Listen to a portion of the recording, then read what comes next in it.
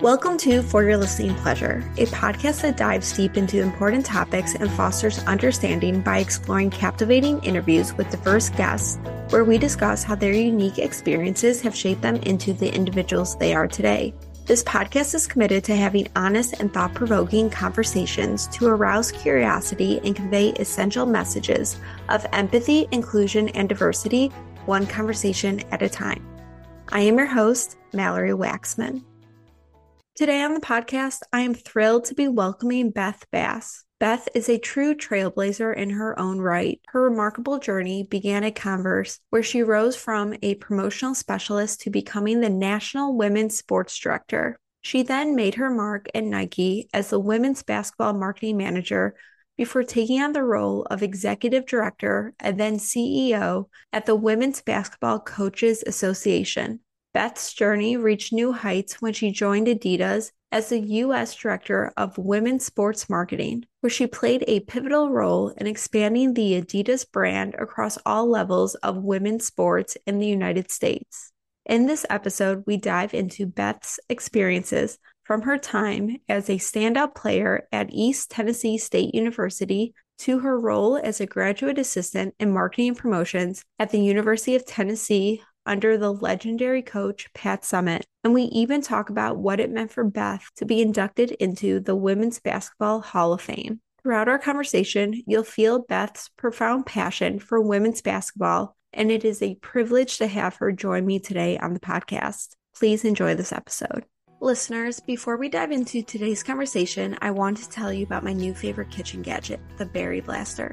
I don't know about you, but I love fresh strawberries during the warm summer months. The only downside is I hate how much fruit is wasted when you cut off the top of the strawberries. Well, I recently found the Berry Blaster, which helps prevent fruit waste, and all you have to do is pop off the tops and your berries are ready to eat. You don't need to be a savant in the kitchen to use the Berry Blaster, and it's even safe for children of all ages to use. The best part is, the Berry Blaster contains no sharp knives, it's dishwasher safe, and it takes up little to no space in your kitchen. To learn more about the Berry Blaster, visit the link in this episode's show notes or go to Amazon and search Berry Blaster. Lastly, check them out on Instagram at the Berry Blaster and give them a follow. I hope you enjoyed this episode.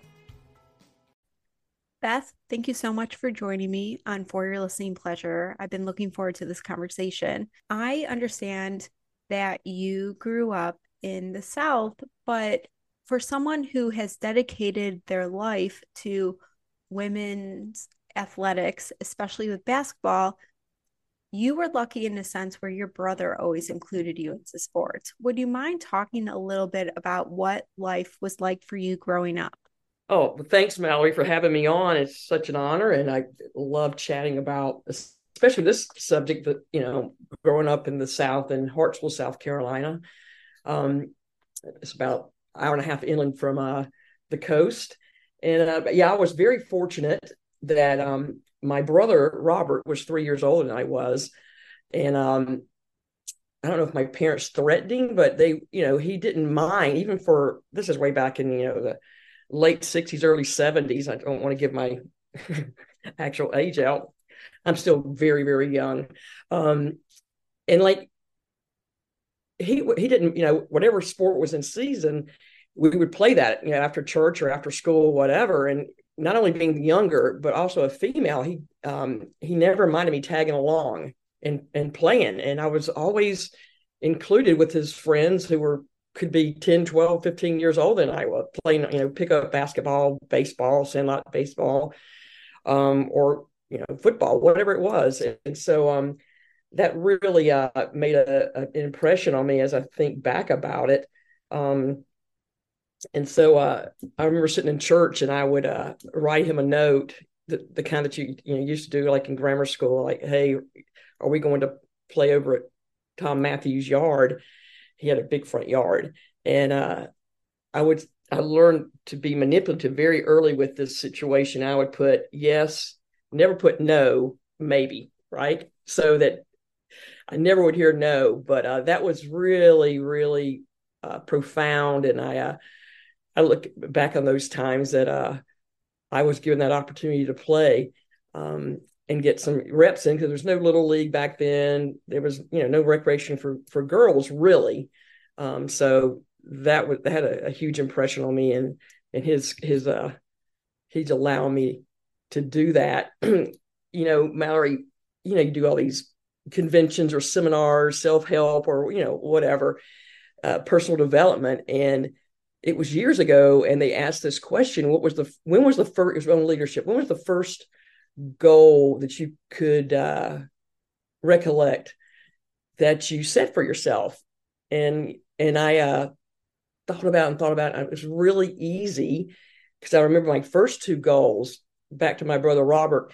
One, I wanted to be picked by him when choosing teams, and because that was my first goal in my life. I remember cognitively setting. And the second one was oh no, the first one was not to be picked last. That's what it was. And I feel bad about the other guys, a couple of guys that their parents probably made them go play. I want to, how they're doing, because I never was picked last. So that was my first goal. My second one was that my brother Robert would choose me on his team, and both of those happened. So that's just a little follow up from your first question. Well, I think Robert probably had a little bit to do allowing you to play with them. You were a 4-year winner of the women's basketball letter at East Tennessee State University. You played from 1980 to 1984. What was that like playing in college athletics? I know that you had some knee issues, but overall, what was that experience like when you look back at it? Well, I was so lucky to get a scholarship. Title IX came in 72. I graduated and got a scholarship, like you said, at East Tennessee State University, which was like really 5.5 hours from where I grew up. And everybody else was hanging around. Most of them were going to Clemson or University of South Carolina. And I got to meet Coach Kayal, the iconic coach that's no longer with us.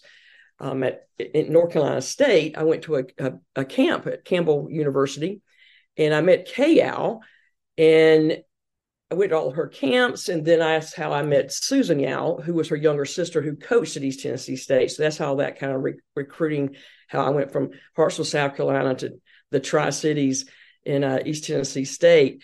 And Kayal, if you don't know her, is probably one of the most diplomatic and kind human beings in the world.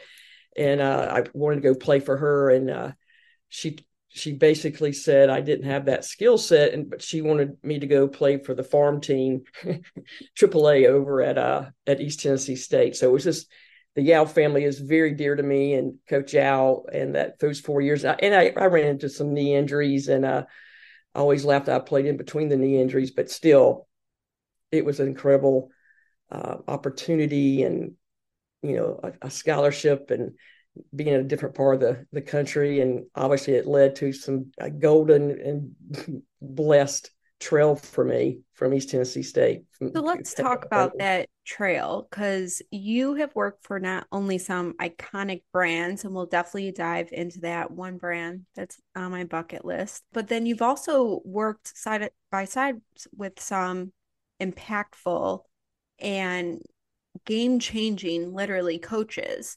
You left college. What was your next step?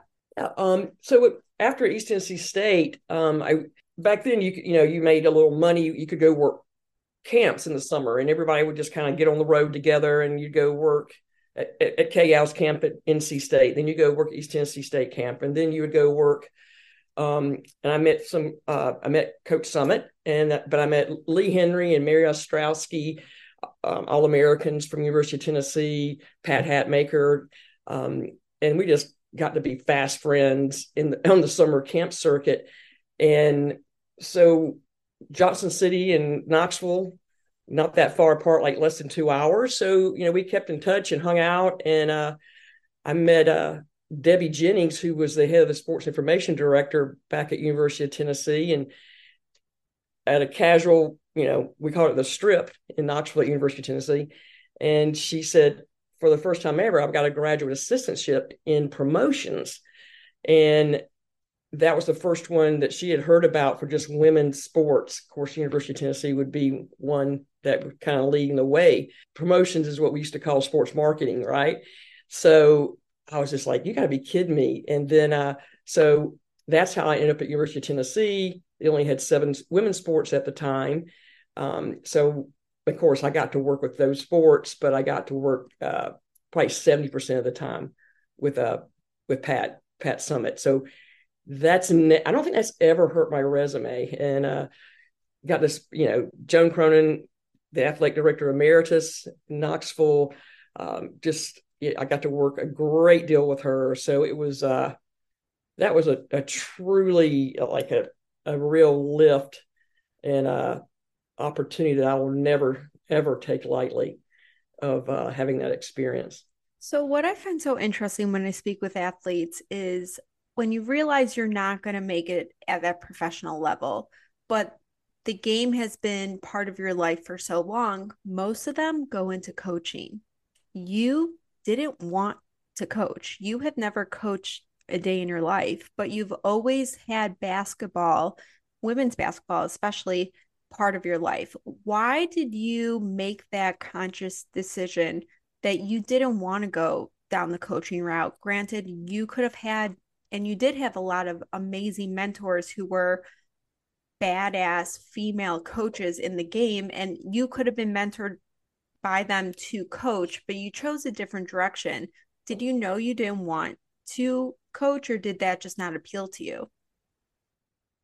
I knew, and this we're probably getting this a little bit more self-reflection, and not being real secure with who I was at the time. Just when you're young, I had an amazing high school coach that they didn't have a junior high program or middle school program in Hartsville. So Coach Pat Hewitt, I have to always slow down, and that's so similar. Coach Pat Hewitt and Coach Pat Summitt, so 2 T's at the end. So she allowed tryouts for us 7th graders to come, and she was trying to build her pipeline and to grow her program in high school.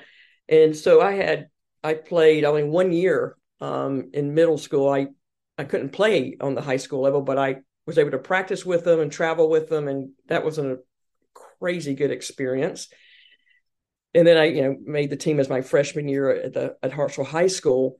And so having Pat Hewitt, and then meeting the Yao family, and then meeting Susan Yao at East Tennessee State, and then meeting Pat Summitt, I was like, you always like 2 things I knew I never wanted to do was have kids and to coach, because I kind of felt like my parents always said, "Oh, we just always wanted you to have a better experience and life than we had, have more opportunities." And I don't think I could ever be a better parent than my parents, and I don't think I could ever coach better than those I was exposed to. I think I don't know if that even answers your question. I just No, want to. I I mean, think I that just knew I definitely never. I mean, does. I was like, it never appealed to me. But one thing at camps, you always had a team, right? And I just I didn't want to hurt anybody's feelings, right? So I couldn't be a badass, a hard ass. And whose parents are here today, you get to go in, whose boyfriend, whose uncle's here, you get to go in. And everybody had a nice experience, but I don't think I would have been very successful as a coach. No, I think that makes sense. I think as you're starting to grow and develop and think about what you want to be, you're starting to look at your strengths and also weaknesses. And just we've spoken before, but even right now in this recording, the amount of empathy that you have would probably hinder you making those tough judgment calls that you know you should make. But in the back of your mind, you're like, well, her parents came and it cost them everything, and she should really get game time, but we kind of do need to win this game. So I think you were able to say, this is not the road for me. I wouldn't be what the team needs as a Right. leader.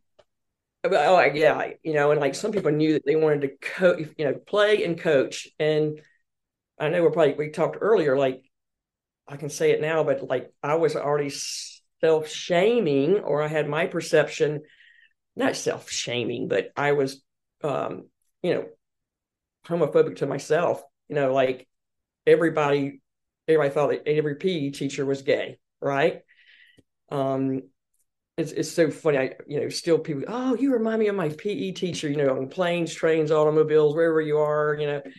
And I say, well, I used to bother me, and I'm now to say, God, I hope she was really nice, and and was a really good, teacher.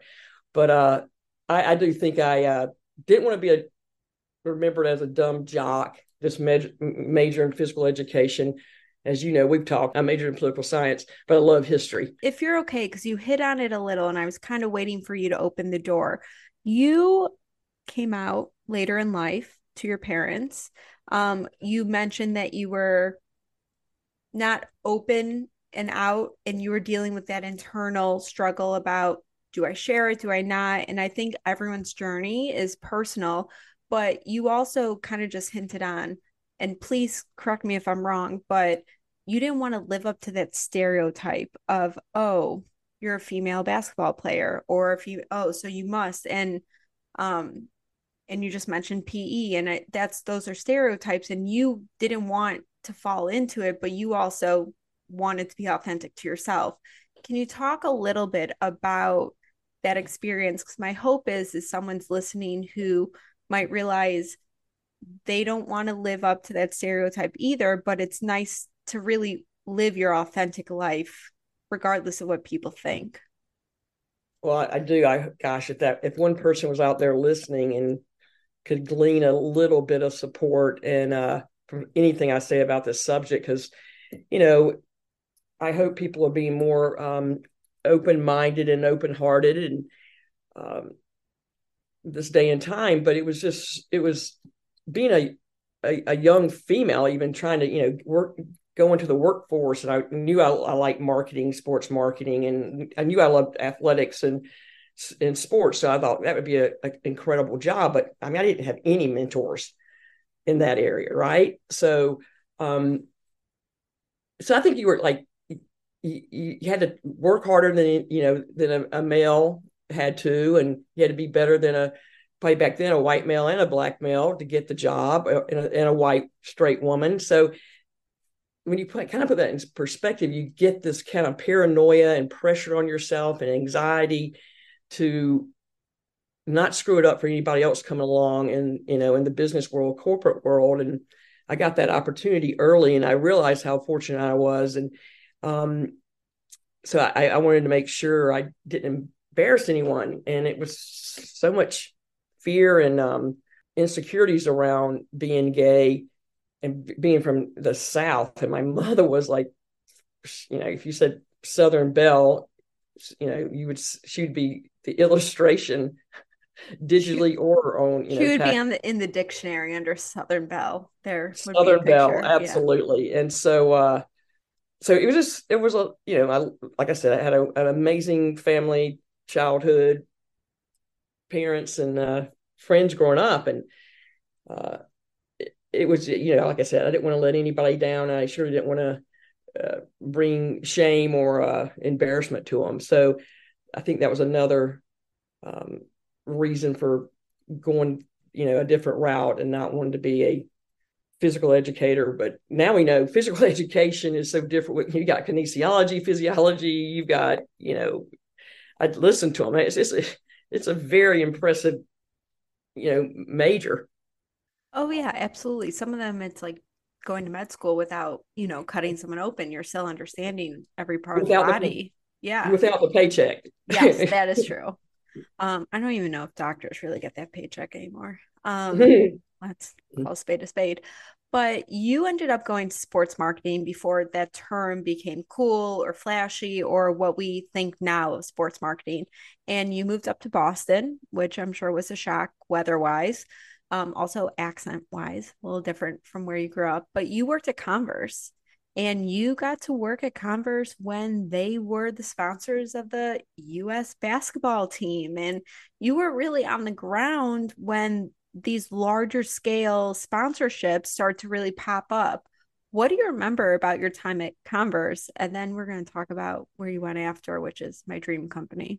Yeah. I can't wait because I know you could bring up Air, the movie. At Converse, like when I left University of Tennessee, and Pat had just in '84, before I got to Tennessee, she just won a gold medal in LA in the Olympics.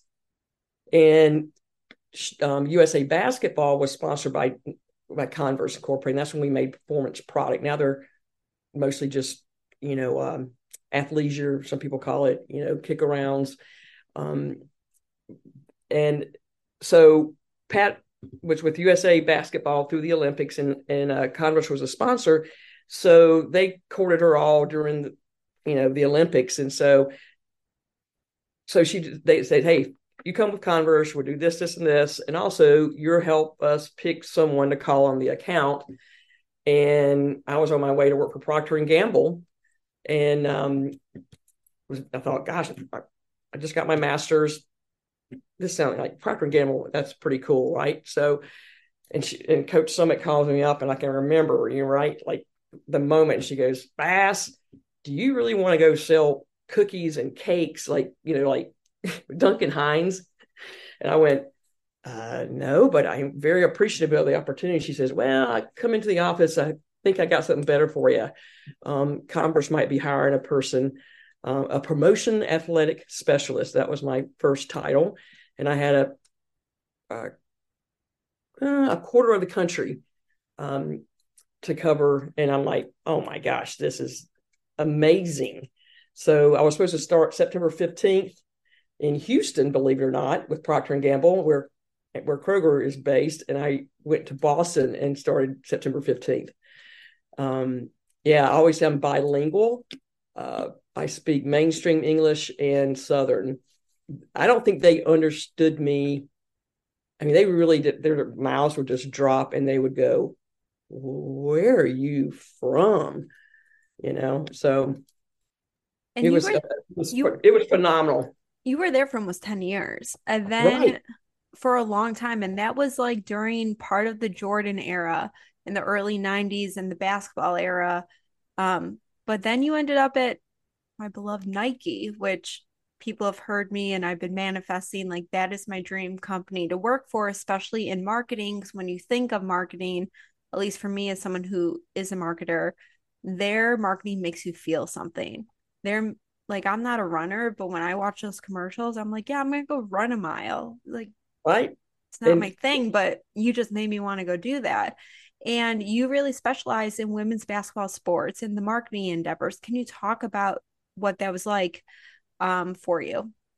Yeah. Well, first of all, like I said, those 9 years, I love Boston.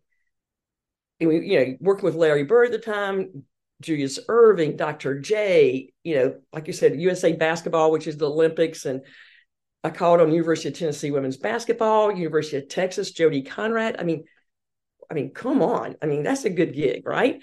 And I knew it. I've always had being fortunate to be able to kind of keep my head over my heart and my feet and say, not everybody gets to do this. And be able to stand in the moment and go, wow, I'm watching somebody get a gold medal. Wow, I'm in the locker room at an NBA All-Star game. And so if I went to heaven after those almost 10 years at Converse, I was incredibly grateful.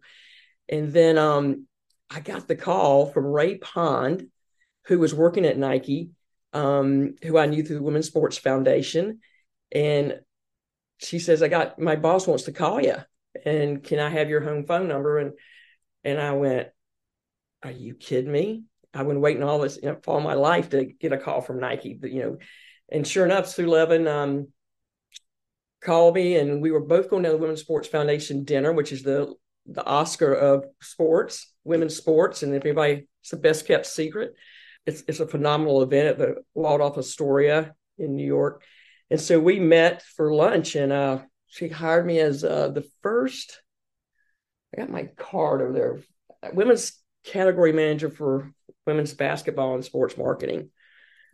And then that was just a magical time, except that I had to move to Portland. And I think I told you I'd like to have stayed longer.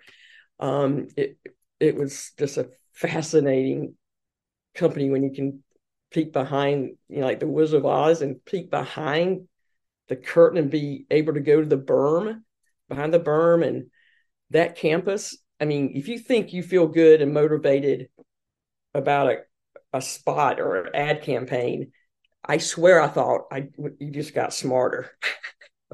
When you Oh, walk on that campus. I mean, and it was a lot of fun, and it was an incredible time.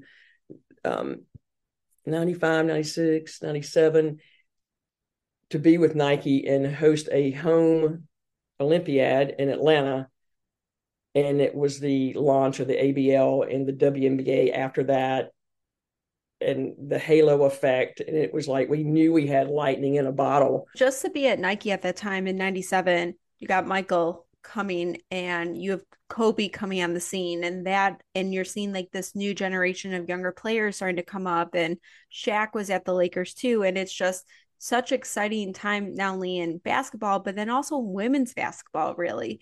And I've been so excited to talk to you because I'm from Chicago, the Chicago Sky. They won the championship, and you're seeing a lot more also, US women's soccer like demanding equal pay and getting the recognition as athletes as they should get that respect.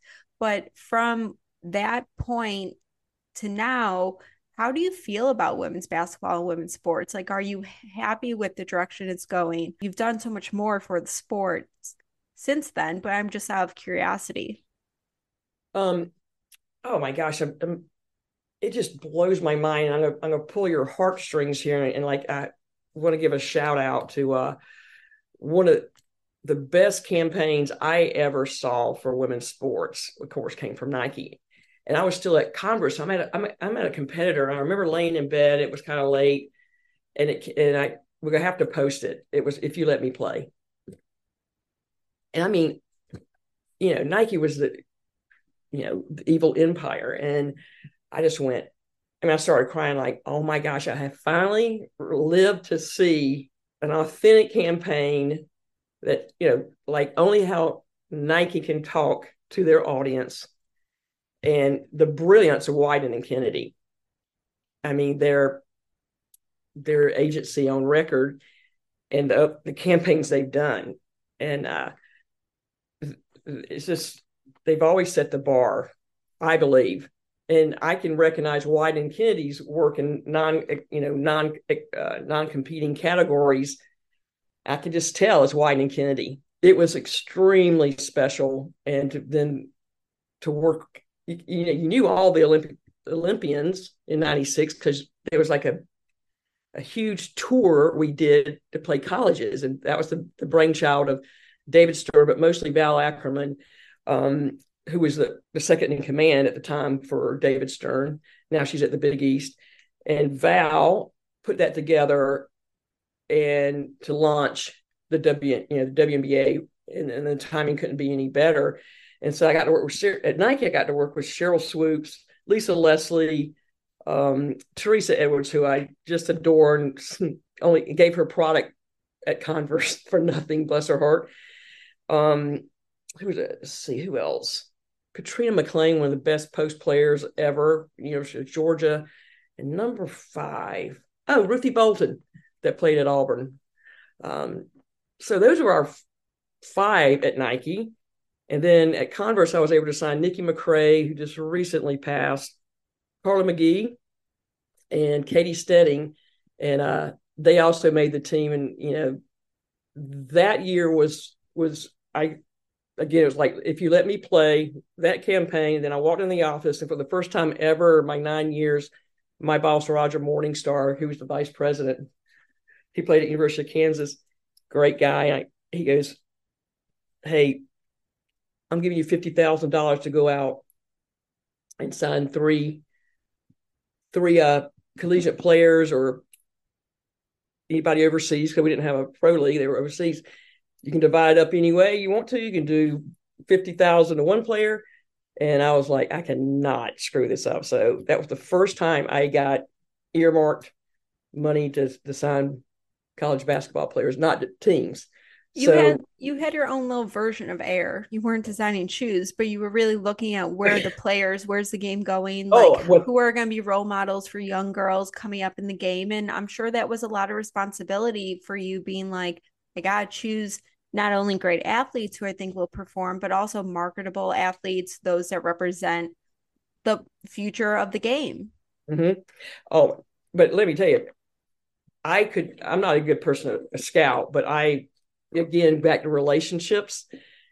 I just talked to a lot of coaches. I knew the committee. And back then, Tara Vanderveer from Stanford was the first experiment that she would take a year off, which is just unheard of, from her championship winning, NCAA winning team. And she did a whole year, the campaign that when we played all the college universities as a warm up and to get the excitement. I mean, it was, like I said, it was very innovative. And a phenomenal idea from the WNBA, NBA. And so, and the Maori, the crazy thing, I have been thinking about this a lot with the passing of Nikki McCray, who played at Tennessee. We had to sign before they made the team. If not, collective bargaining with USA Basketball, they would have to wear Nike. Because, I mean, or like, they have to be, it was crazy. Like the pressure was, it was something. So, and I wrote about this, that was what caught Sue Levin's eye at Nike. She says, you know what? We went through the agents to sign our players, just, and we can write the checks. But that person got 3 players from own relationships. But that was pretty intuitive by Sue Levin. Yeah. Well, I think marketing is such a relationship business, and people don't realize that. It's understanding the consumer, it's understanding the company you're working for, the project you're on. It's really understanding all aspects and who can you call when you need advice or insights. And it's having those relationships and that network. It's so important. And I think that your journey has really shown that. And you left Nike, as you mentioned, you feel like maybe you should have stayed a little longer, but you went and left for a great opportunity. You were the executive director and chief executive officer for Women's Basketball Coaches Association. So that's completely a different role. You left Nike, the GOAT, and you're starting to really focus on like basketball and women's basketball coaches. Like, what made you want to take on, and how did you feel about taking that executive role? Well, thank you again for that question, because Converse was a big sponsor with the WBCA, Women's Basketball Coach Association. And I love that they were doing that before I even got there, right, at Converse. So I got to know the WBCA. I got to know coaches that were not even our product, because we would throw a party, right? Or I'd be hanging out in a gym watching, recruiting camps with them. So it didn't matter what product we had, everybody knew everybody. So, and Sylvia Hatchell was at the University of North Carolina. I've known her for years. And as you know, she won a national championship at UNC. And she was the incoming president, and she called me and said, I know you want to come home. And she knew that, like I said, I love everything about Nike except that the ocean's on the wrong side of the country, And so I moved to Atlanta. So that's how that happened. Like I said, she's been, everybody knew, so I got that job, and I knew Betty James, who is the godmother of women's basketball in my mind. And it was kind of like, you could be the executive director to Betty. The sport was exploding and Betty needed help. I mean, she started this little organization with $30,000 budget, 300 members. And now it's 5,000 members. Your convention expo and everything is at the Final Four, and it became a real engine or platform for rule changes, the governance with the NCAA, growing the game. We thought our shingle did everything, the WCA, so that was a very exciting time and amazing opportunity. But as I was hired as executive director, I was kind of the heir apparent to become the CEO. And I hated to leave the corporate world, but this was like running my own company without my money, but I was responsible for raising the money, right? And maybe if I look back, I had no clue about not-for-profit. Well, that's interesting you say that. because in 2007, you helped launch one of the most successful grassroots marketing campaigns for breast cancer awareness. And what's crazy is I remember when this launched, and when I say the tagline, I'm sure listeners are going to be like, I know what that is, but you're the person that came up with that, which blew my mind when I was starting to research, and that was Think Pink, um, now known as the WBCA Pink Zone. Yep. Talk to us about that, because that I remember that in 2007 I was 17. But I remember that Think Pink and seeing it everywhere, and especially with like women's basketball. And now I'm talking to the person who helped launch that. That was another time that opportunity met preparation and hard work, and uh and I didn't, my executive committee gave me the permission to run with it. Doug Bruno said, let's do a Think Pink, because we had to act because Kay Yow's uh breast cancer came back during the season, and she was just so beloved. And she said, and Beth, if you can help me, I want my nation of coaches and friends to help kick this cancer's ass. She would never say that. And so Debbie Antonelli, who, as does a lot of ESPN, and she played for KAL. She called me and said, we got to do something. We talked to Coach Al, talked to my executive committee, and it was just a natural. You got Jim Valvano, unfortunately, at NC State, but he started that Jimmy V started. And so Kay loved, Valvano, and Carol Stiff, who was the vice president of ESPN at the time, our partner at the WBCA and the NCAA.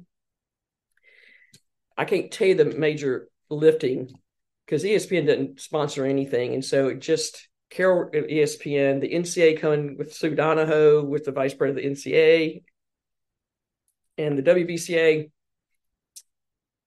It was powerful. Aside, Think Pink moved to WBCA Pink Zone in 2008 because we had to rebrand because we were about to get sued from Delta Zeta, or I don't know, but that was their Think Pink. I'm not gonna say that because I'm a Kappa Delta.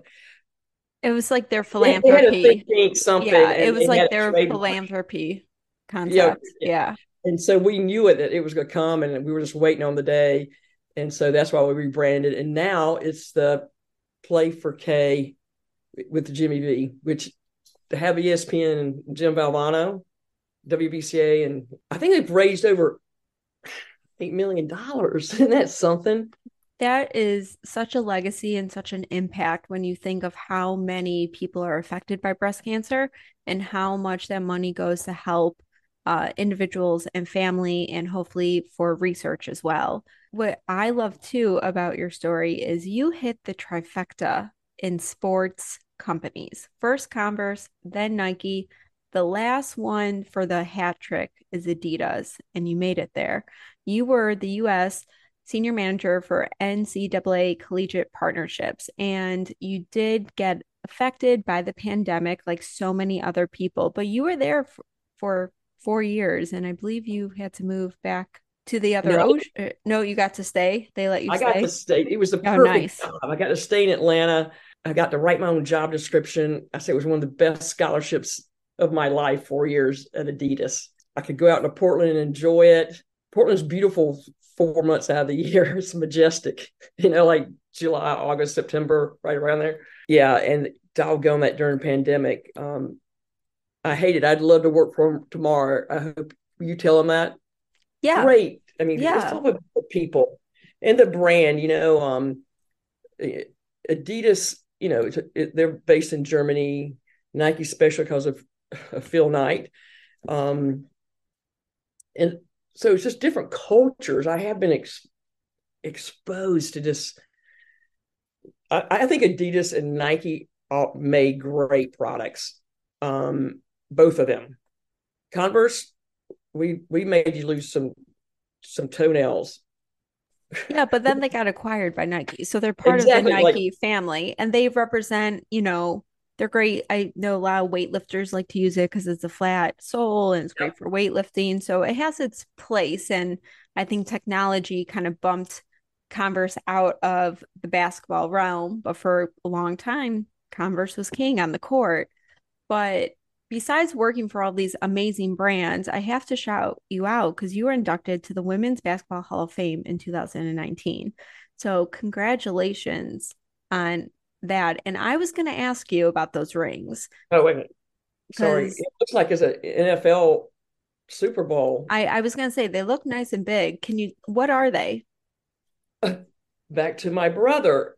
Okay, the first one is this is University of South Carolina, his class ring, because he's passed and he lost every bit of jewelry, watches, or whatever he had, even lost his wedding band a couple of times, but he never lost this. So when he passed, I'm like, that's mine.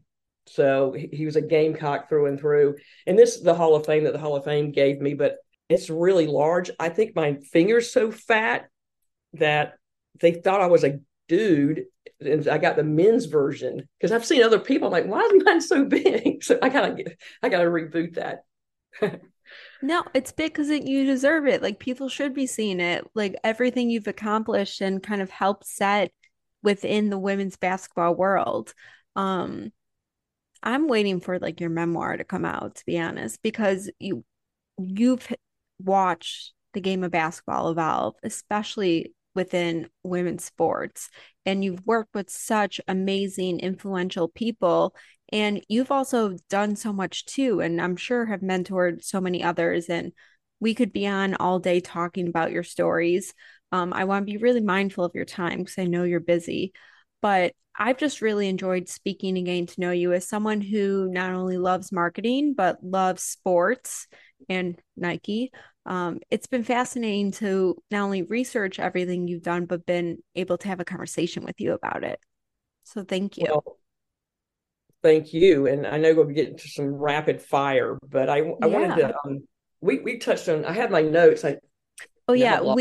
you and I connected over our love of history and our fascination with World War II. And I mean fascination in a different way.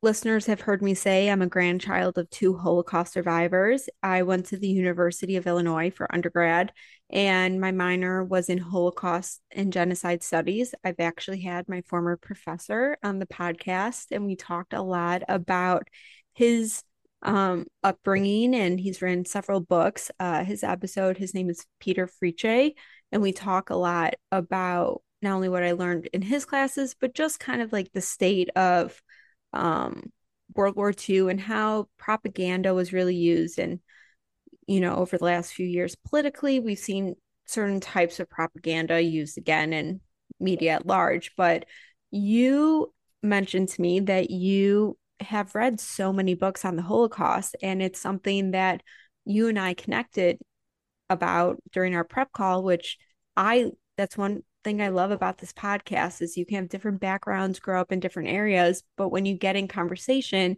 you realize you might have shared interests or shared books together that we both have read. So that was like a fun surprise for me, and I owe you some books. I know that.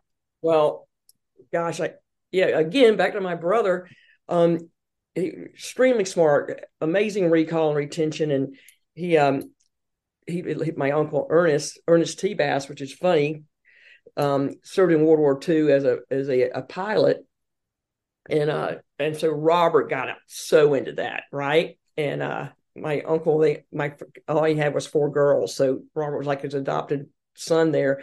So again, Robert's influencing what I listen to, read, and so I think that definitely where that came from. And I'm excited to continue this friendship and we can talk more yeah, about it because you're right, like history does repeat itself. And the more I talk to people about their shared experiences or their family's history, it's like, wow, you're seeing that regardless of what race you are, religion you are, still play out in today's society. And it's educating yourself about people's histories that allow you to change the future, hopefully.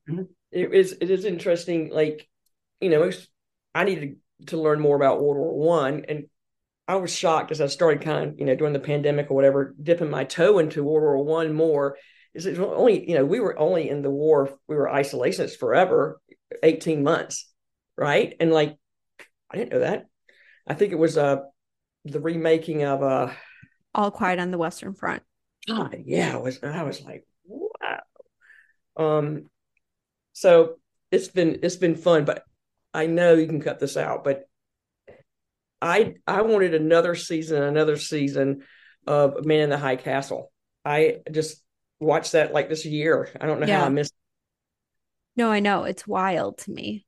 Um, I wish that they did more stories about history, but then again, it's kind of like you're damned if you do, you're damned if you don't. Even with Oppenheimer, it's a Yeah, phenomenal story, but then you're realizing from the like Native American perspective and those who lived in New Mexico, no one's talking about when they were dropping practice bombs, like how all these women had now have leukemia because of it. Like, is that Christopher Nolan's job to cover that? Like, where is that supposed to be covered? How do you know about it? So, Beth, again, thank you so much. I end every episode with the final three questions.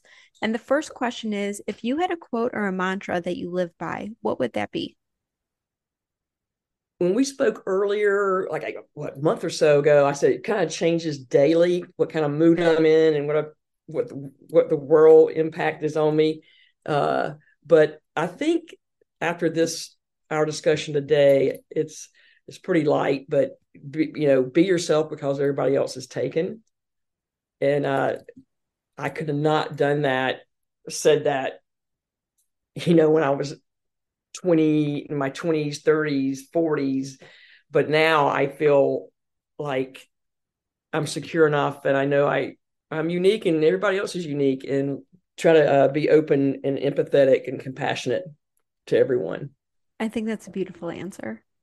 The second question is, if you could relive any one day, which day would you choose?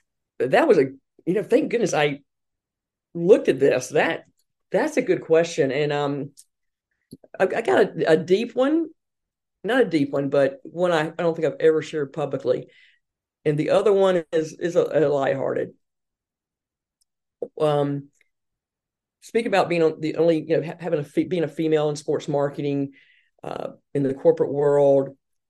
It was mid '90s, and I don't want to drop names or anything, so I might accidentally, but that it's not the important thing because it's on me. But so I had my job was to we were in Paris and we're doing Foot Locker appearances, and how tough it was I went over a week to scout out everything and make sure. So I brought over these two big time Converse endorsed NBA players. They got to bring a guest. One brought like his 9-year-old nephew, and the other one brought his girlfriend at the time and his mother. So it was our little entourage, and I was leading them around. I was the scout team, making sure everything was going well and they got anything they needed. And like I said, in Paris, early in the morning, and we had our little, of course, we had our rooms clustered together, and I heard a huge loud argument, definitely bumping around, and again it's mid '90s, and I'm like, gosh, what's going on? Then my phone rings, and this NBA player girlfriend is saying, I want out, get me a flight out of here. So I'm up most of the night trying to get her out, but nothing flies domestic back until like that next afternoon, or back then it did. Worked on that, and couldn't get her out. So the next morning I'm like, I'll figure something out, I'll get you out of here. And we go down, it's like the Four Seasons in Paris. We go down for breakfast, and his girlfriend had sunglasses on, and never took them off the rest of the trip. And I was, yeah. And I know I checked in with her. I had to. I mean, like, do you still want to go or whatever? Do you want your own room? Surely, I think I did. And it was hush hush. And I came back, and I love my everybody I worked with at Converse. I feel like I felt comfortable enough to probably say, oh, we had a little issue over there. But then a couple of weeks later, I got called in, the president of Converse, legal dude, HR, two VPs, and they said, "Hey, we need to tell you need to tell us what happened over there with JR."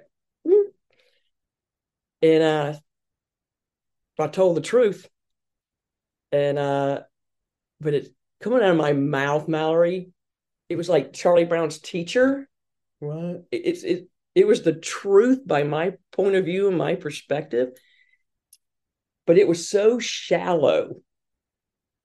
I was just like, just the facts, ma'am. Like, I didn't handle that well, and she was bringing suit to that player, and I guess that's going to be deposed. And I've looked back on that, like, I didn't know what to do because I wasn't taught or trained in that. Obviously, she had been hit, and we kept on touring Paris, and his mother was with him. Then we went to Munich.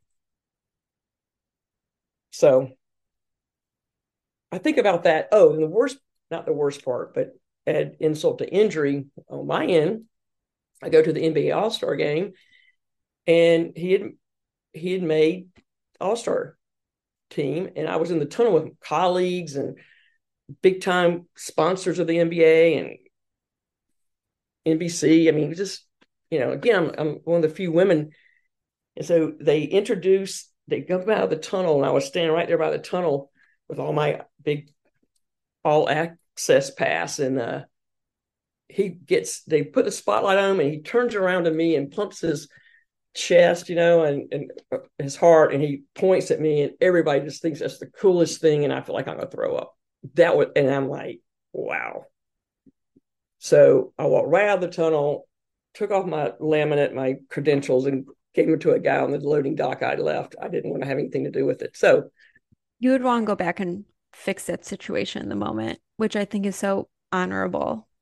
Or do I better. don't even know her name. I don't even know her I name. don't know if you can fix that situation, but maybe just say, stay with me or something. Like, you also were never trained. And I think that's really telling that Right. even if you are by professional athletes or celebrities, like, you still, companies, it's their responsibility to train employees for those kind of situations. And I hope that in today's day and age, as more stories like this have come out, and especially with social media, it's harder to get away with things. Everyone has a camera phone, Right. Yeah. that um, organizations take this more seriously than in years previous. I grew up in Chicago during the Bulls era. I've heard stories Oh, about certain players, and it was like a known fact. And I grew up in Highland Park where they all lived. So, um, but I would also say if anyone's listening who's ever been in that experience and you're still in that experience, like, tell someone, ask for help, because there are people who are willing to help. You're not alone. yeah. So there's better infrastructure, hopefully better access, Mm-hmm. easier access and conversations going. And I wanted to thank you, Mallory. That was a great question. And because it made me think, and I think I have shared it with a smaller group of male coaches of football. And you could have heard it Pin gives me drop, a pin drop. And then for sure. they all found me at that later in that weekend to say, thank you for sharing that. I'm sure.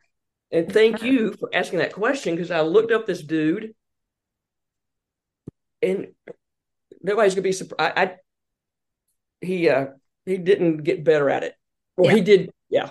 And I was like, oh, I thought I broke the case. Yeah. No, I know. There was a little element, Mallory, of I know at the time I was afraid I might lose my position. Look at there.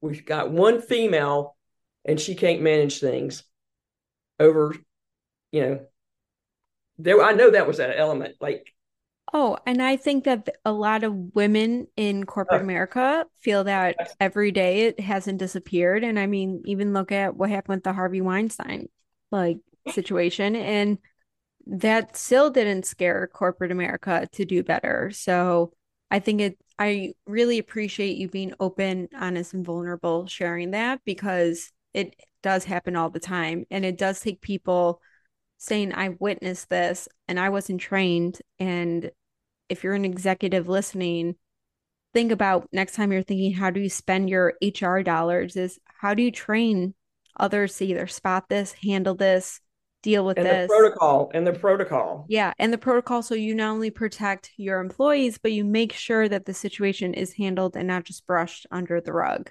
Because God knows we all know that happens. Oh my goodness. Okay, the light one. Yeah. Let's hear that one. The WBCA helped a tournament down in St. Thomas.